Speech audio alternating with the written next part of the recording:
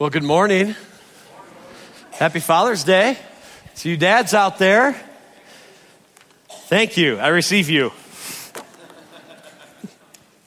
Thank you. Happy Father's Day to you dads. At the end of service, Pastor Pam and Pastor Brandon will come up and say something to the dads out here. So I want to just say Happy Father's Day, and I want to welcome those on the other side of the camera. Thanks for joining us here at Radiant Life. And it's really dark over you guys. I can't see you. There it is. All right, there we go. Good job. Well, hey, we are jumping into a new series. What in the world? Y'all are messing with me. Hey, we're jumping into our teaching series, our summer series called Upside Down Kingdom. And where's my brother? I'll get to you in a moment, okay? Are you prepared? Good. All right. Some of you guys like, what? Who is he talking to? You'll find out here soon. Okay. So our Upside Down Kingdom, we're going to do a summer series just looking at the kingdom of God. Pastor Josh kind of wrapped up our series, not wrapped up the series, well, wrapped up Acts chapter 3 together. If you were here last week, he wrapped it up. And what's cool about Acts chapter 3 is you begin to see the kingdom of God begin to expand through the church. Acts chapter 2, Holy Spirit falls and ignites the church. It's what we sing, Pentecostal fire, right? In that moment, it lit the flame for the early church, and now they can go out, make disciples, and evangelize. In other words, be a witness for Jesus Christ to this lost and broken world. And then in Acts chapter 3, we finally see the early church do what God has called them to do. They did the first miracle. They raised the guy that could not walk from birth, and he starts walking in the name of Jesus. And then the rest of the chapter, Peter's talking and preaching again, repent, and there's signs of Jesus and all this stuff. And you begin to see, finally in Acts chapter 3, what the early church begins to do. And now we're trying to understand as Jesus teaches, what is this kingdom that the early church is also helping usher in? It is an upside down kingdom compared to the kingdoms that you and I are used to here on this earth. And so many times Jesus talks about the kingdom of God, talks about the kingdom of heaven, but it's completely flipped to what the ancient culture knew what a kingdom was. In fact, Luke chapter 4, verse 43, it reads this way, "But he," referring to Jesus, "said to them, 'It is necessary for me to proclaim the good news about the,'" can we read those three words together? "About the kingdom of God to the other towns also, because I was sent for this purpose." So he's telling his disciples in the crowd, listen, I have to go preach about the kingdom of God to these other towns. I can't just stay in this one town forever. There's a kingdom of God that I got to go preach to all the other towns in the ancient world in Israel. Matthew records this for us, what Jesus says. It says, "From then on, Jesus began to preach. Repent because can we read those three words together? The kingdom of heaven has come near." So Jesus is saying, I have to go around to all these towns to preach the good news about this kingdom of God that I'm helping usher into this world. And I'm asking everyone, you got to repent. You are walking in this direction, and you must have a 180-degree turn and walk into this direction, back towards your heavenly Father, back toward into the kingdom of heaven. In fact, what's amazing is how Jesus teaches the disciples how to pray. You know, in his prayer in Matthew chapter 6, it's interesting, of all things that the disciples asked Jesus to teach them, I don't know about you, but I would if I hung out with Jesus for 3.5 years, I'd be like, Jesus, teach me how to walk on water, right? It's pretty cool how you did that, right? Peter fell, but teach me how to do it right? Or teach me how to be a great communicator like you, because you just draw the crowds in. It's amazing how you can draw all these principles in. It's just so awesome. Or tell me how to make blind men see. Like, that's pretty cool. But they didn't ask that. What they asked, teach us to pray. See, the disciples saw something that Jesus did so differently. And they said, teach us to pray like you teach. Your communication with the Father is unreal. I want to know how you pray. And in it, what's known as the Lord's Prayer, Matthew chapter 6, verse 10, in it, Jesus teaches us this. He says, your what, friends? Your kingdom come. Your will be done on earth as it is in heaven.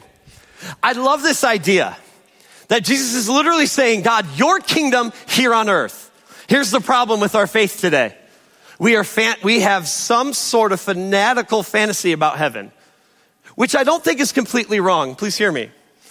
But so many times we want to get to heaven, right? I think, don't get me wrong, heaven's going to be awesome. Amen. Like no more crying, no more sickness, no more disease. Like I can't wait for that day, right? No more pain. Good. I don't have back pain anymore. Hallelujah. Amen. Right? Don't got to deal with it anymore. Don't have to deal with brokenness and sin in the world. Like how awesome, right? I think I'm going to play basketball in heaven. I can't wait to play one-on-one with Peter. You know why? Because Peter sometimes irritates me when I read the scripture. It's like, come on, Peter. Man, all right. I can't wait to dunk on Peter. My assumption is Peter's little. All right? My holy imagination, their height was a little different than our height today, right? Just, we know that there. And so, I don't know. You know, I realize this, man. We get to see loved ones who've gone before us. Great reunion, right? I can't wait to have a new resurrected, glorified body. Anyone else? There you go, right? I mean, I keep telling everyone, you know what? I'm not taking this body to heaven. I'll eat all the Twinkies I want, right? You're not taking it. I get a new glorified body. Listen, when Jesus resurrected, the disciples didn't even recognize him because it said he was in his glorified, resurrected body. I don't know what that looks like. I think pretty cool though, probably, right? I'm going to ask God, can you give me at least a 12-pack, right? Give me something that looks good. Give me some muscles. I don't have any muscles whatsoever. Little muscles, God, would be nice in heaven. But I think heaven will be great. You know, will there be streets of gold? I don't know. Was John in his revelation, is that the best descriptor that John could come up with as he saw the vision of what heaven looks like? Perhaps there really are streets of gold, but perhaps they're not. Perhaps they're beautiful. And John's just like, they're like streets of gold. It's awesome. That'd be awesome. But I know this, God's prayer is, God, your kingdom come. On earth, right here as it is in heaven. I think Christians are too often trying to get out of earth to get to heaven when Jesus is saying, I want heaven here on earth. Engage in it. Again, look forward to heaven. It's going to be great.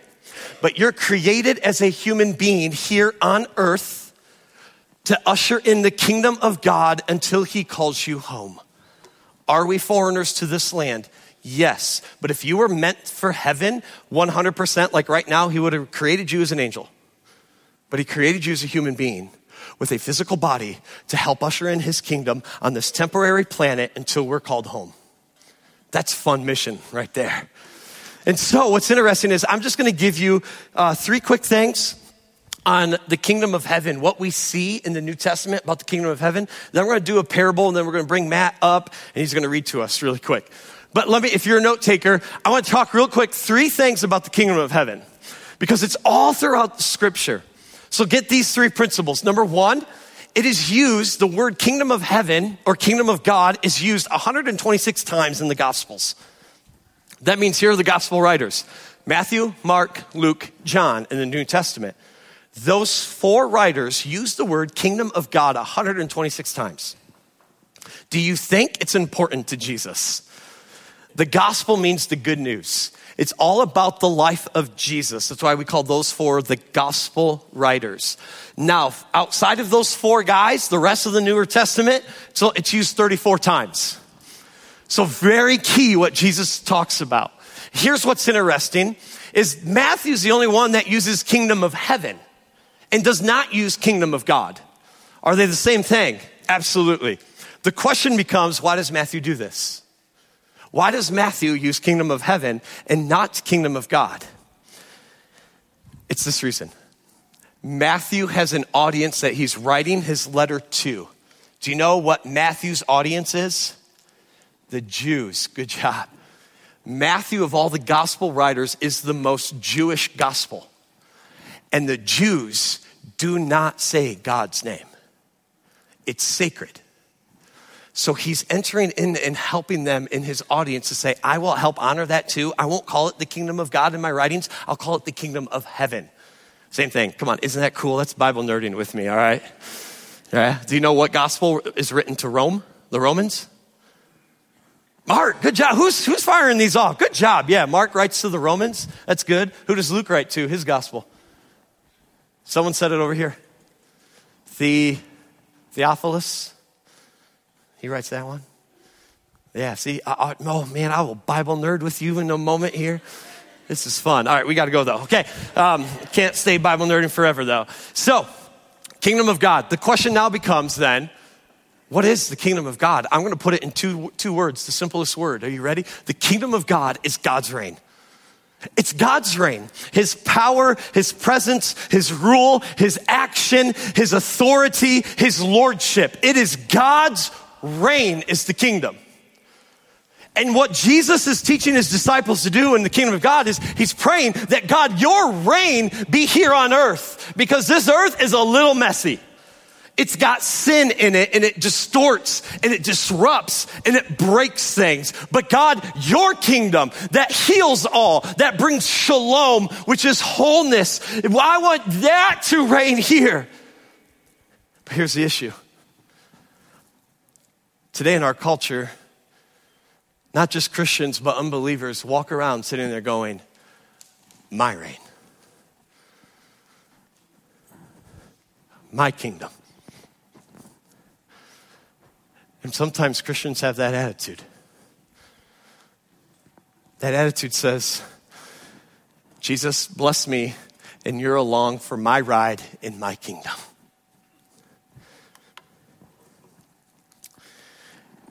And you know what some Christians will do? They'll distort God's word in order to make it fit their kingdom. And that's not right. See, because now they become authority, and we submit to the authority of Scripture, even if it makes you scratch your head from time to time. You know what you do then? God, everything inside of me wants to butt up against this. What you read, and you sit there and go, but teach me your ways, not mine. God, it says, pray for those who persecute. I want to just smack those who want to persecute me. I want to pray that fire would fall down upon them because I don't like them right now. So God, teach me to pray for those who persecute me. And we submit to here. See, my reign's crept into the American church. Let me ask you, who's on the throne of your heart? You? Or is God? We just sang a song, Jesus, you are King of Kings. Do we really mean that? Or do we say, Jesus, I'm king, you be my servant? Ooh. And here, last is all I'm going to say. Then we're going to teach you what a parable is real quick, okay?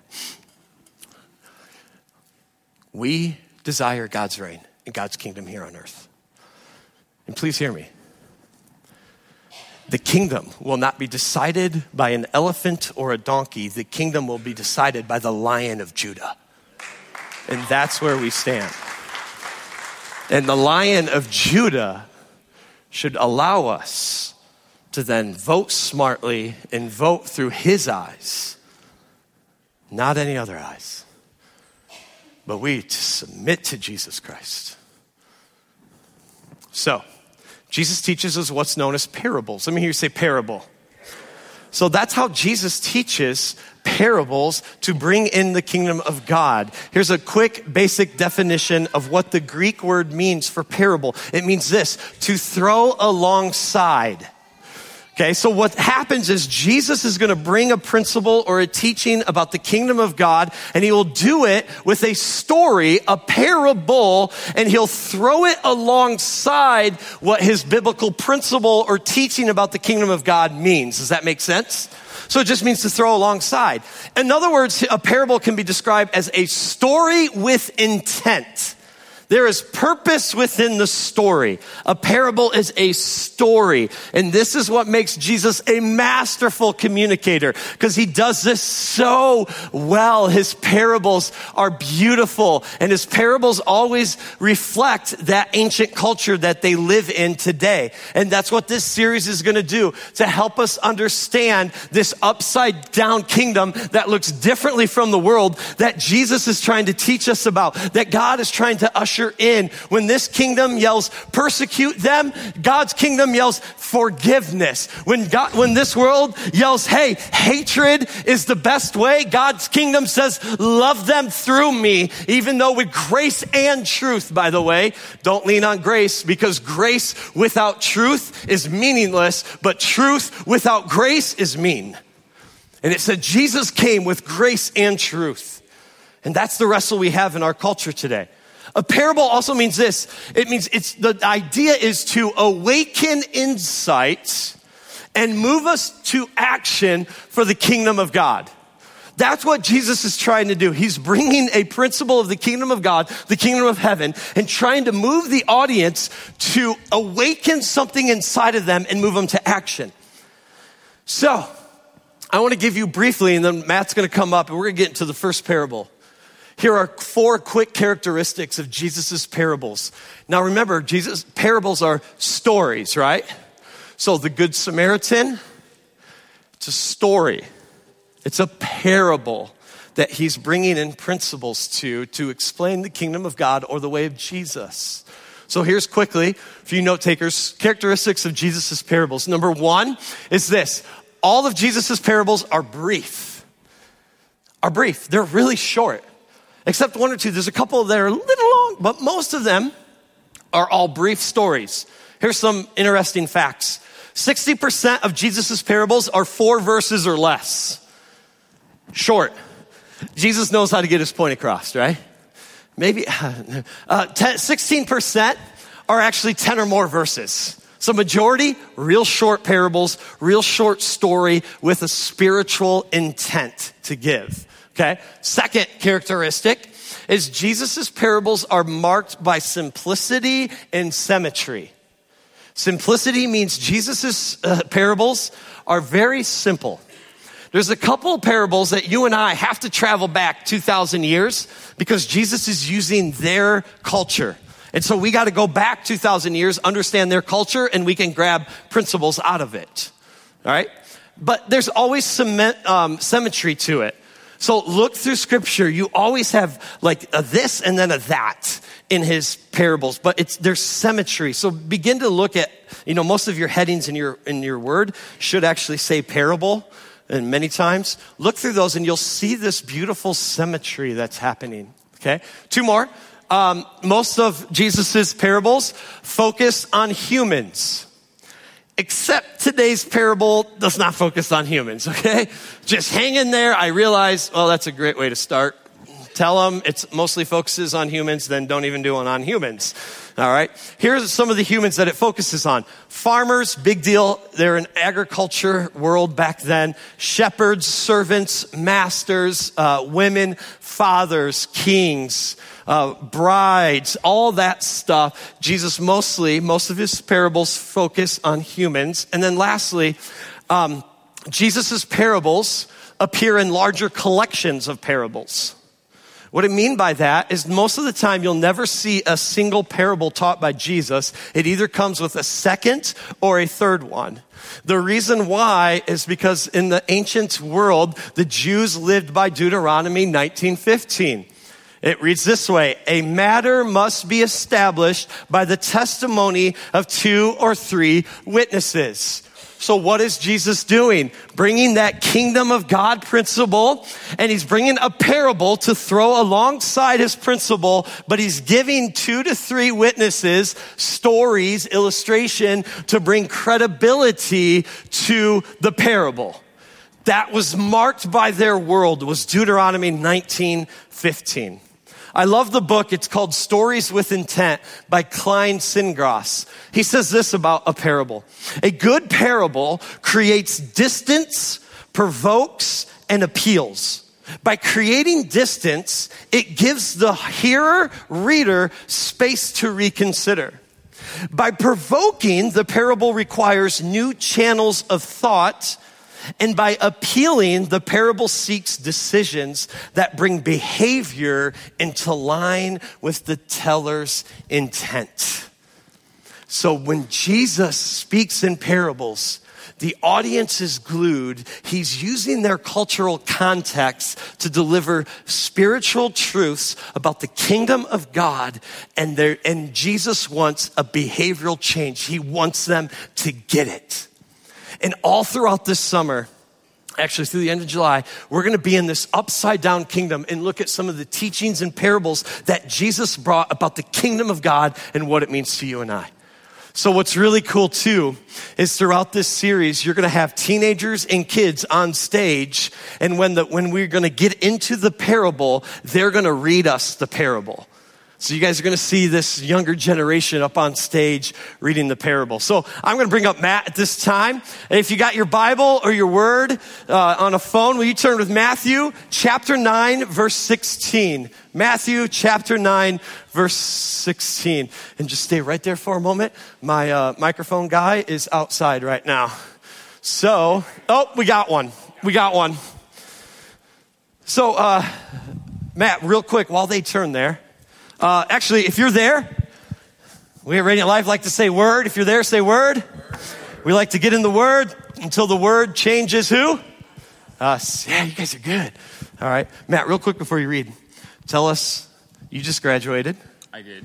Nice. Where are you headed off to? The United States Military Academy at West Point. That awesome. Good for Matt, right? You leave soon? Saturday. Oh, he leaves Saturday. Yeah. So that was another reason. First, the 9 o'clock service, we brought up Connor Strudwick, who also just graduated with Matt, and he's headed to Tulsa to play football. And then we're like, hey, we'll get Toner up here too, because we know Toner's leaving soon. Then he's going to go do what God has called him to do and make impact there. So what translation are you going to read from? ESV. The ESV. That's a good one. That gets you thinking, the ESV. I'm just telling you, it's a really good one, though. All right, I'll hold. You want to hold the mic? Yes. You want me? All right, you got it. Let's get into God's word. NIV's on the screen. He's going to read ESV. Let's get into God's word. No one puts a piece of unshrunk cloth on an old garment, for the patch tears away from the garment, and a worse tear is made. Neither is new wine put into old wineskins. If it is, the skins burst, and the wine is spilled, and the skins are destroyed. But new wine is put into fresh wineskins, and so both are preserved. The word of the Lord. Can we thank Matt for coming up? Thanks, buddy. Thank you. I just love seeing our next gen. Forget calling them next gen. They're our current generation. Right, let's just call it what it is. We're all of our current generation. But you're going to hear from teens, you're going to hear maybe some young adults and some kids every Sunday come up and read the parable for us. And I love that. Well, let's jump in because we got to, you know what? I lied to you. I said it was on the screen and it never was, huh? That's my bad. My bad. Yeah, I was just really excited for him, so I lost track. Hey, let's jump back because we don't know. Context of this parable that Jesus is teaching is this. There's a guy by the name of John the Baptist who's the cousin of Jesus. John the Baptist is what we call the forerunner of Jesus. He's proclaiming that this Messiah is going to come, the Savior is going to come, and you all need to repent and be baptized, okay? And so he's the cousin of Jesus, and John the Baptist has some disciples. And then the Pharisees are there as well. And they're asking the question, why do we all fast, but your disciples, Jesus, don't? They're confused. And this is the context that Jesus delivers this parable. But he uses significant things in the ancient world they just know. I mean, we can look at the first one and go, hey, yeah, don't put unshrunk cloth on old garment. Because we know as soon as you wash it, there's going to be some tearing, right? You just don't put something new on something old unless you do some certain things first. Then he goes into this other parable about wine. We have to jump into the ancient world and understand how they made wine in order for this parable to make sense. So let me show you in the ancient world, a picture here of how they made wine in the ancient world. What you've noticed here is that where those 4 guys are stomping grapes, that's known as the treading floor. You would pull the grapes out and dry them in the sun in order for the sugar content to rise in the grapes. Then you would take the grapes and put them in the treading floor, and then you would go have fun and stomp on them all day, right? And then the juice would go down this little valley or channel into what's known as a vat. It's in the vat, then they would put a lid over, and what's known as fermentation would then take place. Here's a couple things about fermentation. Number 1, yeast from the grape skins began the fermentation process. So it wasn't the juice, it was the yeast from the skins that produced the fermentation. Number 2, as the grape juice fermented through the yeast, it actually bubbled in the vat. It would take normally 3 to 5 days for the whole process to happen. And you know when it's done by basis of what? It's not bubbling anymore. So now you're done. And then you would do one of 2 things. You would put them in either jars or wineskins. Now, in the ancient world, jars were used primarily for storing for later use. The jars were coated with wax because they're clay jars. They were coated with wax of either pine or bees to prevent leaking from happening. They would often put a clay stopper at the top of the jar, and then they would put first, before the clay stopper, a thin layer of olive oil on the top, in case any grud would come to the surface or preventing anything in, that would trap it, and then you could just scoop out the top and get rid of it and have your pure wine with the topper there. That was one way. But Jesus tells us clearly in his parable, he's teaching us about wineskins. This was your journeyman sack to carry wine. Here's a picture of an ancient wineskin. I know it looks like a hog roasting on a fire, right? That's what it kind of looks like. A wineskin's made of animal skin. Most of the time, mostly it was goat skin, okay? And it would look like that because they tied all the corners of the goat skin, and then there would be one rope that would come up over here, and you could just sling that on your back, and you'd be good. The old wineskin had already stretched to its limits. Even though the grape juice is now wine and fermented, when you put it into the wineskin, the grape juice, now wine, would still release some gases, therefore expanding the wineskin to its max capacity. So when Jesus says, I can't pour new wine into old wineskins because new wine would tear the seams of the old wineskins.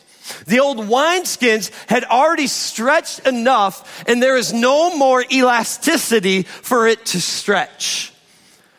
Now we know, as Jesus says, they will pour new wine into new wineskins. Because Jesus is saying, I can't pour this new wine into old wineskins because it is beyond its stretching. In other words, Jesus is saying, I need a new vessel to contain my new work. Remember who the audience was of this parable. John the Baptist's disciples and the Pharisees. The Pharisees were the religious leaders in the ancient world. And they had their 613 laws that you made sure you had to abide by. Who did Jesus butt heads with the most in the ancient world? The Pharisees. Why? Because Jesus said, I'm doing a new thing and you guys won't listen and adopt. You're stuck in your ways. But I'm ushering the kingdom of God, and it's going to be a new wineskin, one that can stretch in order to fulfill or receive my new wine that I'm bringing in. I'm bringing in this new kingdom that's upside down to what you guys are used to. God is doing a new thing, and you can't receive it. I thought to myself, Well, how many of us are old wineskins? How many of us that Jesus wants to pour new wine into us, but we've lost the ability to stretch?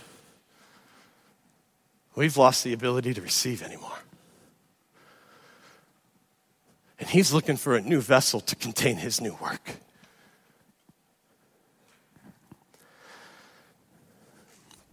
You know, some areas that you and I could have an old wineskin. It's unfortunate that it creeps into our faith and the church of God. It creeps in. But part of it, you know you're an old wineskin when you keep looking back and said the greater days are behind us. That you keep looking back and said, well, when I was growing up, we did it this way. God's doing a new thing now. And we want to receive what he's doing. Please hear me. I honor our past of our church. I honor that in 1989, this building was built. Many of you were here. I honor that. I honor the two couples that left Coldwater, Michigan to come over here in 1948 and start this church. I honor that. But I'm going to tell you, and I know their hearts, and the pastors before me would also say, there's a new work. Keep your eyes forward, church. God's doing a new thing. That we can't keep living in the rearview mirror. I pray and hope, some of you may vote against this, but I pray and hope I have a long term here with you all. This summer, this July 19th, my wife and I, we've been here 19 years. That's wrong. 7 years. We've been here 7 years. I know, now that number doesn't look as big when I said 19, huh? 7 years, and I pray to God we have longevity here. I also pray to God in 20 years, whether I'm your lead pastor or someone else, I'm praying God continue to do a new work. May they be a new wineskin. May they continue to move as your spirit moves and go wherever you lead them. That's going to be my prayer and heart for all of us. And old wineskins, we sit and look back and we go, wow, what happens with old wineskins, it's actually our preference. You know, some of us, we want the hymns back. I like that, which is, I get. But, you know, there's this new thing called this kind of worship that we do. And I don't want to say that music is better than this music. I want to say it's all about the worshiping of him, not my preferences. And hold me accountable to this. If God says, listen, my new thing I'm going to do is have banjos on your stage. We're all going to pray together and discern God's good and pleasing will. If that's really his pleasing will. I mean, some of us, we're hoping not. But I'll be a new wineskin if that's what you want. Listen, if we go back to hymns, we'll go back to hymns. If we do something brand new that looks completely different, then we'll do. We want to go where the Spirit goes. We want to be a new vessel. We want to be new wineskin to receive his new work that he's doing. But listen, we will never change his message just to fit culture. This is foundational truth. And that's why with so many of us, you see there's just division within the church. A new wineskin is us, not his word. And we must know that. We don't change this. We have to change us. And what we also have to change is maybe perhaps the message never changes, but the method that we deliver the message might. You know, 20 years from now, who knows what church looks like, right? I don't know what it's going to look like. I really believe this upcoming generation has got a new thing for us. You know, I know this new generation. I love the high schoolers in this room. You know, there's sometimes I scratch my head and I don't get him, right? Like TikTok. I don't get TikTok, right? I know I look old right now, don't I? Look at you guys, sorry. I mean, there's teens over here. Like, I don't get it. I don't get watching these TikTok videos. And then they say, you know what TikTok taught me? I'm like, what? TikTok taught you something? Like all that, you know, and I'm still stuck on Facebook and they think that's like old grandpa now, right? But here's the heart of that generation of our teens right now. They want to make a difference. They want to get behind a cause and make a difference. And that I can appreciate, right? They are now they're not questioning the church And it's called this deconstruction movement. You want to talk about it? I'm willing to. I'll nerd out with you. But it's called a deconstruction movement that's happening in the younger generation, saying, is the institution of the church right? Can I say this, if you're part of the deconstruction movement? The church has broken people. And we're trying our best to help usher in the kingdom of God and look like Jesus Christ every day through the power and work and presence of Holy Spirit. We'll get it wrong. Every church will get it wrong. But you cannot deconstruct the bride of Christ because that's scriptural. I think they got a new way to do church. Not that it's wrong. I just think they're going to challenge us to think differently. And I want to be open if that's what he's doing. What are you? Where in your life are you still an old wineskin? For me, it was in 2019, I had to repent because I was still an old wineskin when it came to a third of the Trinity. I wanted to stiff-arm Holy Spirit more and more. And I've shared my story from this stage about just how I saw it abused, and I was just like, no, that's not going to happen. And in 2019, I had to repent, and it's got just to make me new. It's been awesome.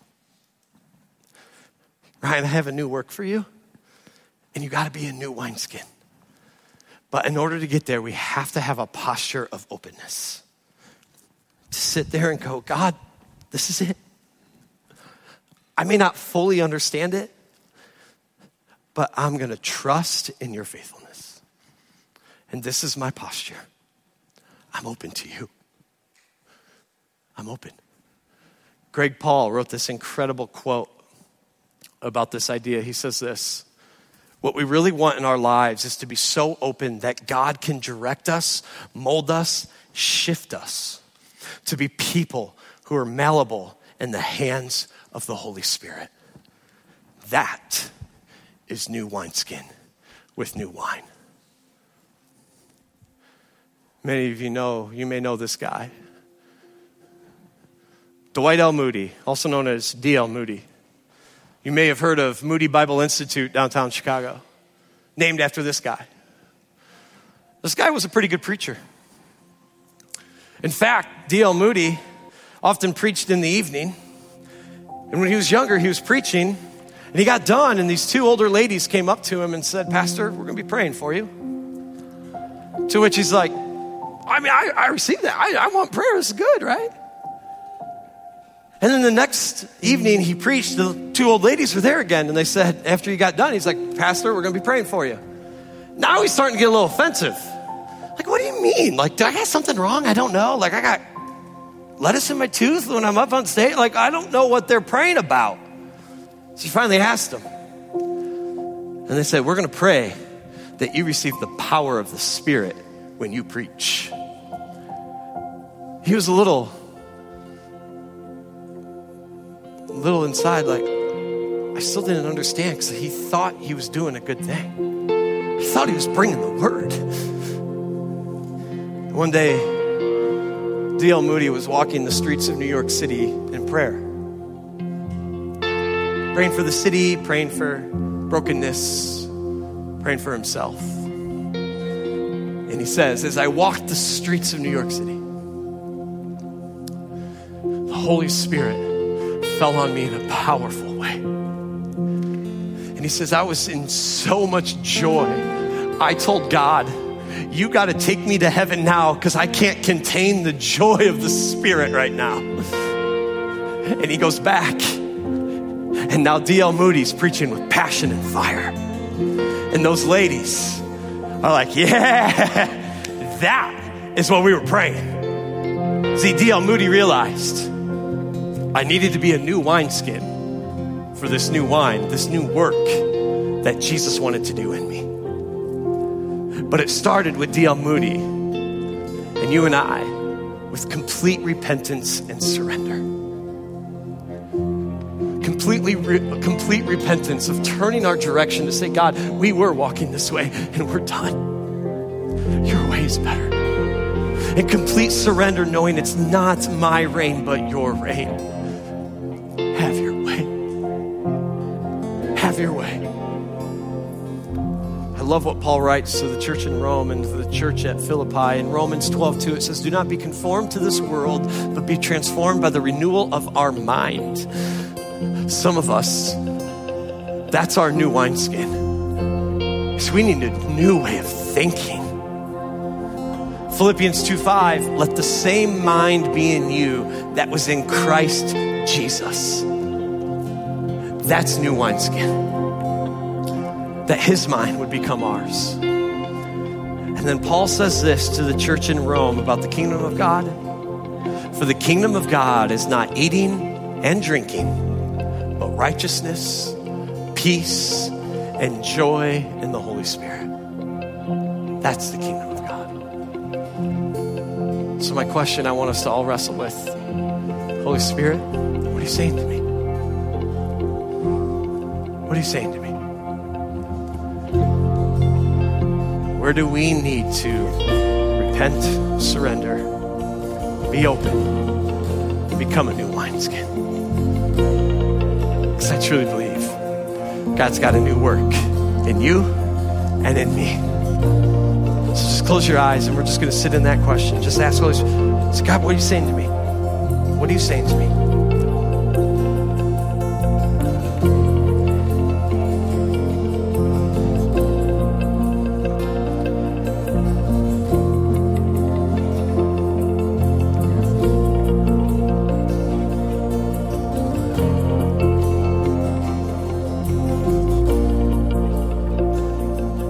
God, we want to receive everything you have for us. So in complete repentance and complete surrender, we give it over to you. God, we want the new wine. We want the new work that you have for us. But we must become new wineskin so you can pour into us. So Father, whatever those hang-ups are, that we're still an old wineskin there, God, would you reveal that to us over this next week? Would you reveal more and more of where we just must become that new wineskin? Because what your work that you have for us, this new work, this new doing, the way to forgive that's new because we've been holding bitterness.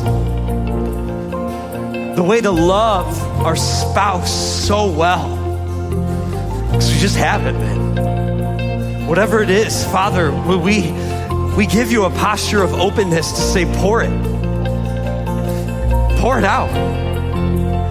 And just as your Spirit hovered over the waters in Genesis 1, over the darkness and over the void of the waters, God, as the Spirit was poured out in Acts chapter 2 upon your apostles, and now they went and helped usher in the kingdom of God, would you do that now? Would you pour your Spirit out? Would you fill us with who you are? Help us to become new wineskins so you can pour out the new wine. That we have greater things yet to come. I believe the best is yet to come, God. And help us just to be open. Help this church to be a new wineskin that we're fully devoted to your power and your authority of your word. That we don't change it for anything, but we submit to you and your word and your authority, because we cry out, your kingdom come on earth as it is in heaven. May it not be our kingdom. May it not be our reign, but your reign in our life. We love you. We praise you. In Jesus' name. And everyone said, amen.